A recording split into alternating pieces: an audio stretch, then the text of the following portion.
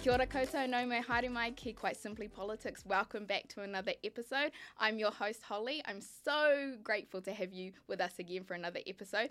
I am here with somebody I've been really looking forward to talking to, and she's had an extremely busy few days, and that is the Deputy Leader and Finance Spokesperson of New Zealand National Party, Nicola Willis. Welcome. Kia ora, great to be here. Thank you so much for making some time in what has been an extremely busy few days after budget. Yeah. How has it been going? Great. I've been around the country. I've been in Auckland, I've been in Hamilton, I've been in Dunedin and about the place, just talking to people about where our economy is at and what we need to do to fix it, because it's pretty fragile right now.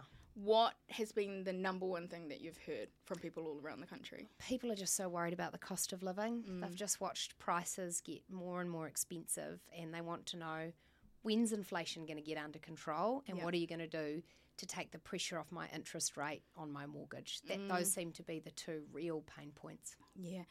I'm going to ask you a question, which you may have anticipated coming, about the $5 prescription fees. For everyone listening, do you want to talk us through that? Because the comms on that arguably landed one way, and I assume that you potentially weren't wanting it to land that way. Yeah, look, I think we come from the position that we don't want anyone to miss out on medicine because they can't afford it. Yeah. And at the moment, there's a blanket requirement that people pay a $5 fee. Well, we would like to make sure that anyone who's on a low income can get support so they don't have to pay that fee. Yeah. So we think that would include superannuitants. That would include people who are eligible for a community services card because they're a low-income person or family. And it would also include high health users who have to get lots of prescriptions. So we think having an exemption makes sense for that group. What we disagree with is having the universal approach of saying everyone, even the wealthiest New Zealander, will now get free medicine, because I think, as we all know, there are only so many dollars to go around our health system, and whether it's cancer drugs or operations, there's a lot of things we need to fund. So we have to prioritise and target money where it's going to make the biggest difference for the most people. We do care about families who can't get medicine, and so I regret that hasn't come through. But, you know, that's politics. Sometimes we don't get our message through cleanly straight away. We can regret that, but I'm just going to make it really clear to people. We're going to make sure that families who are up against it can get free medicine. Do you think that politicians don't say things like that enough? You know, where you just said, like, we're going to own up to that in terms of the message landing. Oh, well, I think it's a tough game, politics, where the minute you admit, I didn't do that perfectly, your opponent's like, see, she's not perfect. It's like, well, actually, I didn't do that perfect. I read the budget 40 minutes ago.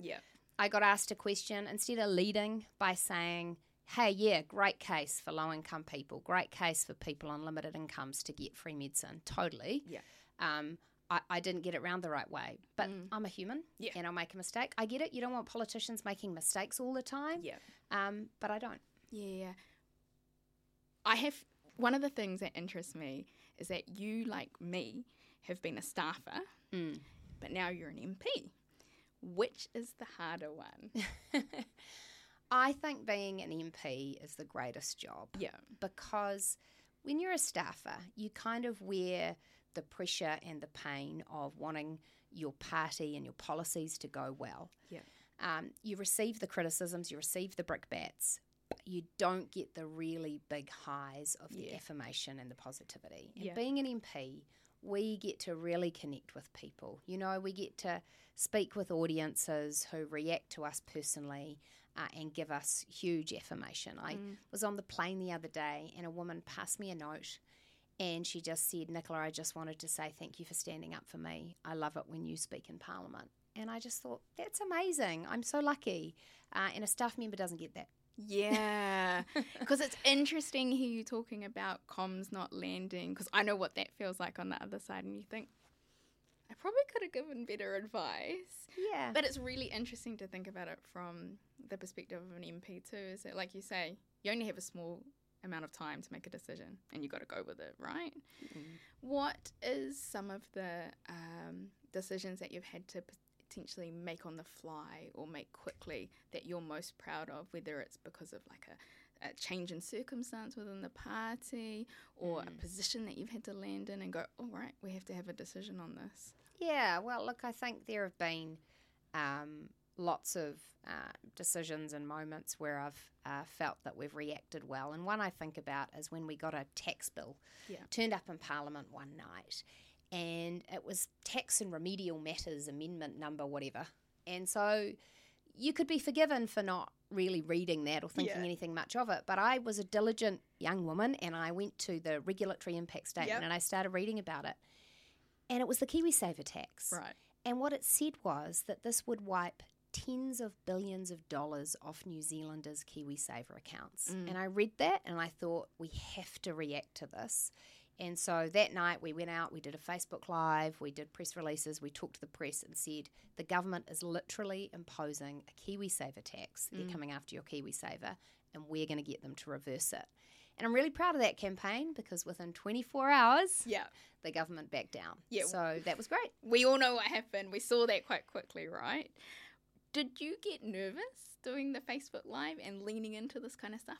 I mean, of course, because it's a risk, right? You do think to yourself, well, if the government's taken this through a cabinet committee, they've had officials look at it, they've taken it to cabinet, surely if it's as bad as it looks, they would have worked out they shouldn't do it. Yeah. So what am I missing here? Yeah. But no risk, no reward. And I think it was a real reminder to me that even governments with all of their thousands of officials can sometimes lose sight of common sense. Yeah. So if you're looking forward and you're going to lead with the common sense sort of values, what are the things that you're hoping to bring to politics, should you become Deputy Prime Minister? Yeah, well, look, my values are really grounded in my belief that every individual has their own dignity and has their own contribution to make to their whānau, their community and our country. And the role of government is not to replace their individual effort and initiative, but is to provide them the conditions in which they can succeed. Yeah. So we've got to reward effort. We've got to reward achievement. That's really important. We should celebrate success, whatever form it comes in. We should expect personal responsibility, because actually when we give people the gift of responsibility, we're also saying we respect you and we think you are capable. I believe very much that it's a strong family or a strong community that will solve a problem before a government will. That, government departments with all of their good intentions and their great strategy documents and their glossy pictures, ultimately they're clunky and slow compared to an awesome family that's been empowered, or compared to a community group that's been given the resources it needs to make a difference in people's lives. I believe in equal opportunity.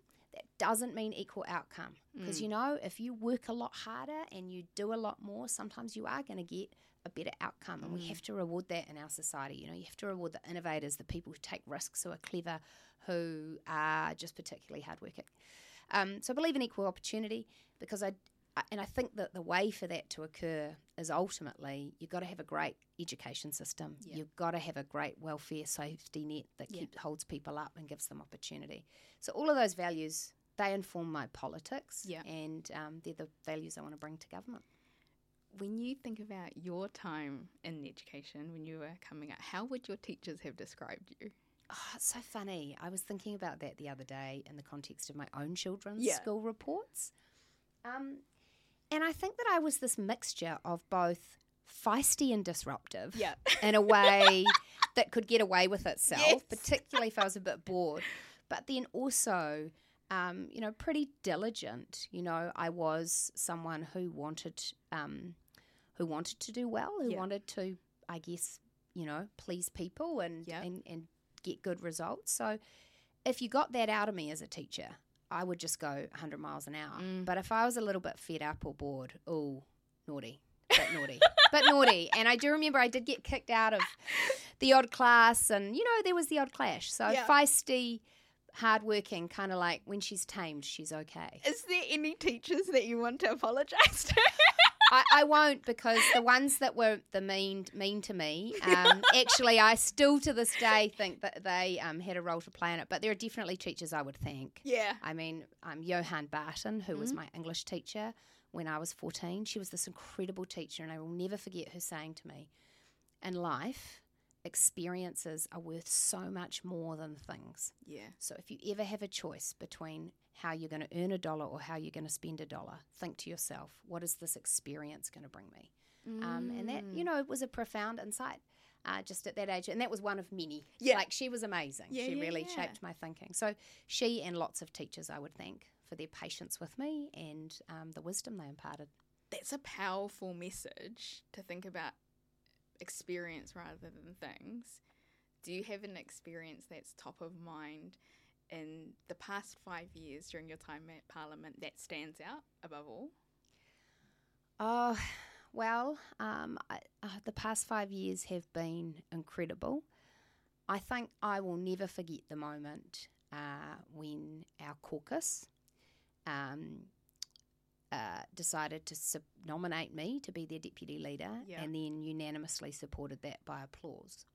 Because, in politics, to be able to be a leader of your team is the ultimate kind of goal, that people trust you, that they want you to lead the party.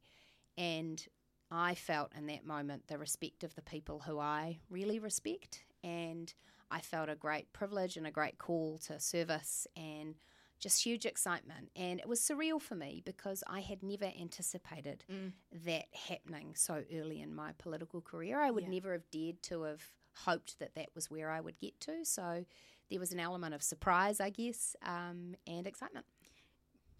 What did you do when you went home? Did you talk to your kids about it? Did you talk to your husband Duncan about it? Like, how did you manage that excitement, with your whānau? Hey, well, it was a whirlwind.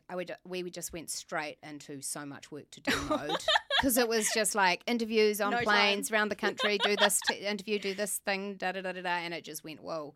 And actually at that time we had a lot going on at home too. Duncan had lost his mother. We had heaps happening on the family front. So it was quite surreal, really. Yeah. It was that mixture of you kind of got to get on with the job, but also I felt that when I was with my family, it needed to be family time, not Nicola talking about what's happened at work this week time, which, let's face it, is important in my world, but actually for the kids and my husband, they had something far more important going on. Yeah. You're just mum. Yeah, that's right.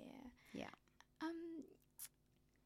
One of the things that I really, really, well, I was going to say admire, but that's absolutely the wrong word, is that I notice with you is your amazing sense of dress.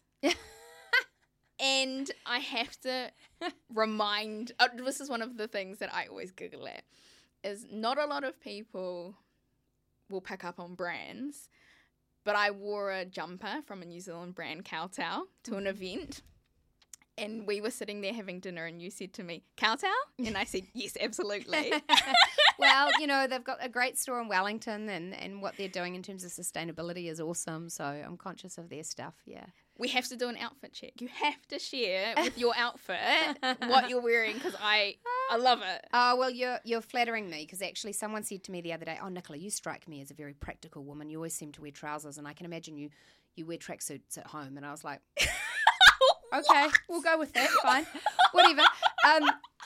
Hey, who doesn't love a good tracksuit? So I'm totally down with that. But also, we're judgment call on your clothes at home. Okay. Yeah, I am a practical person. Look, actually, I'm ashamed because you've asked me when I'm wearing an outfit that is not New Zealand.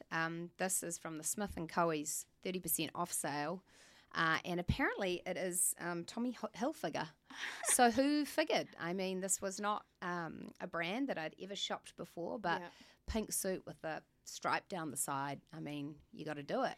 Do you get, because for me, I just love fashion. I love that, that kind of stuff. I mean, for crying out loud, I'm wearing a Sailor Moon t-shirt. I love sort of eclectic things. And one of the things that I often see is wahine especially sort of get a little bit... annoyed when they're asked about their clothes and things like that, but I'm genuinely just interested. I like fashion and I like that kind of stuff. Do you have a view on that? Do you get annoyed? I guess where we all come from in politics, whether you're a man or a woman, is you don't want your clothes to be a distraction. You don't want your clothes to get in the way of what you're saying and what you're trying to communicate. So if someone is looking at the big coffee spill on your tie rather than hearing the words coming out of your mouth, that's a fail. And equally, if people are so distracted by the colour of my lipstick or the cut of my dress that they're not really listening, then I haven't nailed it, right? Yeah. So you don't want clothes to get in the way. But equally, I try and think of it as a little advantage we have as wahine, which is, hey, my colleagues, most of them, the men, they can wear navy, charcoal, maybe black when they go to work at Parliament. I've got the whole rainbow available. Have you ever seen a politician wear like a beige suit? Or a white suit? Oh, yeah, that's a good, like a male politician. Yeah, I think so. I mean, they do mix it up every now and then, to be fair. I'm overly restricting them. But by and large, you'd expect them to be wearing a dark suit, wouldn't you? I mean, that's what you expect a man to turn up in. Yeah. And I wear my share of dark suits, to be fair. That is such an interesting talking point, though, because I do enjoy appreciating a wahine's clothing, and then the way some people interpret that is that I'm minimizing them to the clothes. I'm like, no, I enjoy what you wear, you know? Yeah, and you wouldn't want it to be a barrier. So I think that New Zealanders are really fair-minded. So we're very much, we judge people on their motivations, on what we think they're about, on how genuine they are and authentic they are.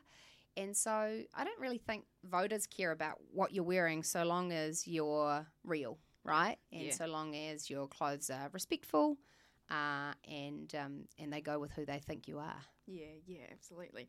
How have you seen yourself over the past 5 years sort of change? Has there been any sort of development that you've seen, or things that you've learned about yourself that you didn't expect through politics? I think I've become much more confident. Yeah. Because definitely when I first entered Parliament, I really had the sense that every word that I wrote in an email or that I said in public had this huge kind of ripple effect around it that meant if I didn't get it perfect, it could be the end of my career. It could. And subsequently I have made words that have been really bad for my career. So it is true that it's a high wire act. But equally, if you constrain yourself so much that you're so worried about every word, then the real you doesn't get to shine through.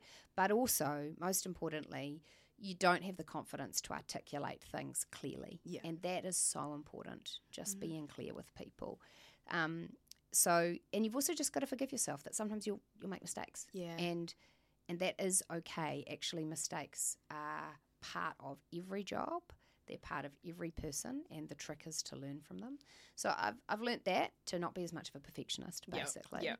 And I think the other thing I've learnt is that I'm actually I'm really sensitive. So I find events where people are really generous and kind, or moments where constituents who have helped are really emotional themselves, that really touches me deeply, and I have learned that sensitivity is something that you can in politics turn off because you think this is overwhelming. But when I keep it turned on, that's when I do my best work. Has that ever brought up any physical emotions like tears or anything? Oh, yeah, totally. Yeah, I've been at Porphyry. Yeah. I've been with people where I've definitely got teary. And I think that's okay. Yeah. Yeah. We were recently at an event as well, and I was quite lucky you got to introduce me on stage. And one of the things that you did was nailed my pipiha. And I was absolutely stoked because Te Reo Māori is a journey for all of us. Do you have your own journey with reo, and how is that going? Yeah, it's something that I wish I'd carried on at university. I did a couple of papers at university and I dropped out of them. And I'm like, gosh, 20 years ago you knew you should be doing it, but you didn't follow it through. Yeah. And I wish I had followed it through. When I started at Parliament, I had this real feeling that learning some reo Māori was going to be critical to being able to do the work I wanted to do, to be able to be with the Māori groups and organisations and my electorate, to be able to be comfortable in marae, to be able to introduce myself in a range of settings. So I hired a tutor wonderful woman, and we met once a week or once a fortnight, and she just took me through some basics of how to conduct myself in different situations, different mihi for me to use, to go through my own pipiha, to know some basic words and formulations. I'm ashamed to say I'm not still doing it once every week or fortnight. I kind of switched my focus to learning all of the things for my finance role. But it's certainly something that I want to keep going and learning, and it's certainly something I'm alive to and I think about. And so I, whether it's with my colleague Hariti Hipango, whether it's with Dr. Reti, or whether it's with Tama Pōtaka, at least once a week I'm saying to them, hey, how would I say this? How do I pronounce this? What does this mean? What would you say to people who are still sort of umming and ahhing about taking that first step? Because it sounds like you took that first step a long time ago, right? Yeah, well, look, knowledge is power. Yeah. And you've just got to be prepared to get it wrong. Yeah. Right? And so the thing is, I've found that when I mispronounce things and I get it wrong, people are really forgiving because they just want you to give it a go. Yeah. And it's the progress that counts. Like if I was still saying everything really badly 2 years later, I think people would get embarrassed. But my advice would just be that if you know more, you feel far more empowered about it all. Yeah. It was that sense of when you said like all of my whakapapa, because obviously that carries so much mana for me, and it was all correct in front of a room who many of them I don't think that they sort of necessarily make that connection. I felt so honoured, and it's just that kind of thing of what it means to be able to share that and then hear the intensity, like the intention behind it. I'm going to share it correctly. It gives you such a sense of support, somebody standing alongside you. When there's been sort of skirmishes through the party and things in regards to what people have been said, I saw something recently with one of the national candidates down in Tairi saying some things which potentially didn't sit well with you. How hard was that a decision for you to stand up and make the statement that you said that you made? Look, I just picking up on your last point quickly though, I just want to say that that's one of the beautiful traditions, I think, of doing a pepeha. It's a wonderful thing that when you meet someone, you say, hey, look, this is actually where I come from. This is who my family is. This is what I'm about. Because wouldn't it be good if we did that in all cultures? Because that's embracing the whole person, not just I'm here to be a function refinance spokesperson today. So, yeah, I love that. But look, in terms of times when other people, make silly comments, I've always been pretty upfront about expressing how I feel about it. And so in the case you're referring to, I did say, look, it was disgusting, because it was. And then it's not really up to me to do the decision making about what happens from there. We've got a party structure that do all of that, and I figure that it's the same rules as it is for life. If I'm prepared to say it to you, to your face, and I'm quite able to say it, then I should also be able to say it publicly. But if I'm not able to say it to you in your face, then I shouldn't be saying it publicly. Do you think people shy away from that a bit much? I think none of us want to criticise each other. That's not a natural instinct. Well, I suppose political opponents quite like it. When I look at some of the memes of me going around, I think, some memes? people do. Yeah, well, not memes, but Tell cartoons. me more. No. I'm not going there. I'm not feeding it. Yeah. But I guess it's not natural to criticise people who are your colleagues who are in the same team. You don't feel good about that. But equally, I'm a big believer in that saying that the standard you walk by is the standard you accept. So if you want your team to have a good culture and high standards, then you actually have to enforce them, which means where people aren't living up to them, you call it out. Yeah, absolutely. Does it get scary calling it out? I guess that's the bit about the confidence coming in, is that I don't really get scared by that anymore because I have belief that I get my values and my judgment right, and that I would rather regret having said something than regret not having said something. Yeah. That's a good takeaway. That's a really good takeaway. we are coming to the end of our time, and there are a few things that we do before we wrap up. Okay. All of these trepidation. Yes, no, to be too scared. Well, one of them is the bowl of bravery, which is in front of you here, which you can see. But before we dive into that, where you pull a question out and you can choose to answer it or not, it's up to you. Up to you. One of the things I'm always interested in is if you could have 5 people at a table, passed on or alive, who would those people be and why for a dinner party that you could connect with? Oh, but that's too easy a question. Is it? Like, of course it would be my 4 children and my husband. Like, obviously. And I got to do that last night, which was magic, and it really struck me that I am working hard at the moment. As you'd expect, there's an election coming up. The country depends on it. Yeah. What happens in the election. So I'm not having dinner with my husband and my 4 children as often as I'd like, and that is when I am at my absolute happiest. When we're around a dinner table, we're sharing kai, we're talking about the day, we're a unit, and I just feel like nothing can touch us, and that's beautiful for me. I'm not going to ask you. Well, you can't choose them because that's such a nice answer, and I'm extremely grateful to be able to have your time, which means I know that you're not at dinner with your whānau tonight. So thank you so much.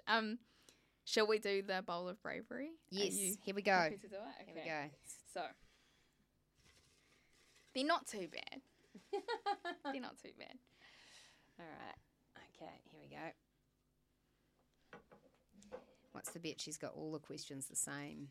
And it's just one. I haven't. It's not rigged. Oh, here we go. What is one thing you have on your bucket list? Okay, this is going to sound cheesy, but I really want to do the Great Walks, the New Zealand Great Walks, with my kids. Okay. Now, it doesn't need to be all 4 kids on every Great Walk. Yeah.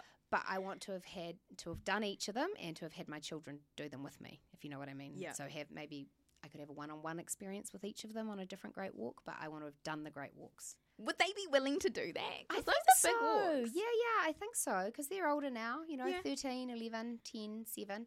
And I'm thinking that some of these Great Walks are going to end up happening post-politics, Holly. Okay. There's not a heck of a lot of time. But doing the Great Walks and getting into our national parks is definitely on my bucket list. I love that. I got to say, I was one of those children where I would complain every time my parents took me on walks. So I'm just power to them if they're all up for that, because I was definitely not one of those children. Well, it's interesting because we do quite a lot of bushwalking at home. We're really lucky where we live. There's quite a lot of bush around, and I find when I take the boys in particular on a walk, that's when they chat away and talk to me about what's really happening at school and with their friends. Right. There's something about not being in a formal situation, just being in the bush and nature. They just get a bit chattier. So that works really well for us. Amazing. If there was one thing that you could leave our listeners with, what would it be as we get to the end of this podcast? I think what I would say is sometimes it is tempting to split Parliament into the parties that care and then the parties that don't. Yeah. Or to say there's the parties that care about numbers and there's the parties that care about people, or there's the parties that care about the wealthy and there's the parties that care about the poor.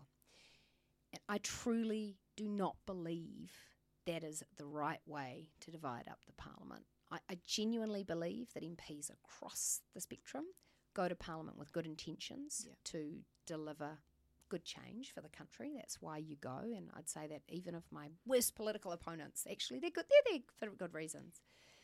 Actually, what divides parties is the how they want to deliver progress for individuals, for families, for communities, for the country.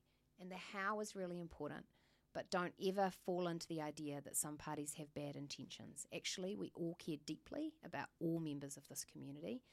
We just have a great debate about how best to deliver for them. And I think that's something really important, because our politics is best when we debate the how, not when we question the character and values of those talking about the how. Kia ora. That's a really, really great note to wrap up this episode. thank you so much for coming and making the time to share your whakaaro with us. It's been an absolute pleasure. And I just want to wish you luck going forward, getting out and about around the country, and keep slaying with these amazing suits. Thanks so much, Holly. I've enjoyed it. Go well. Thank you so much. Thank you to everyone. This is another episode. And remember, you can listen to us on Spotify, Apple, and as well as all the other platforms, and check out the video on YouTube. Ka kite.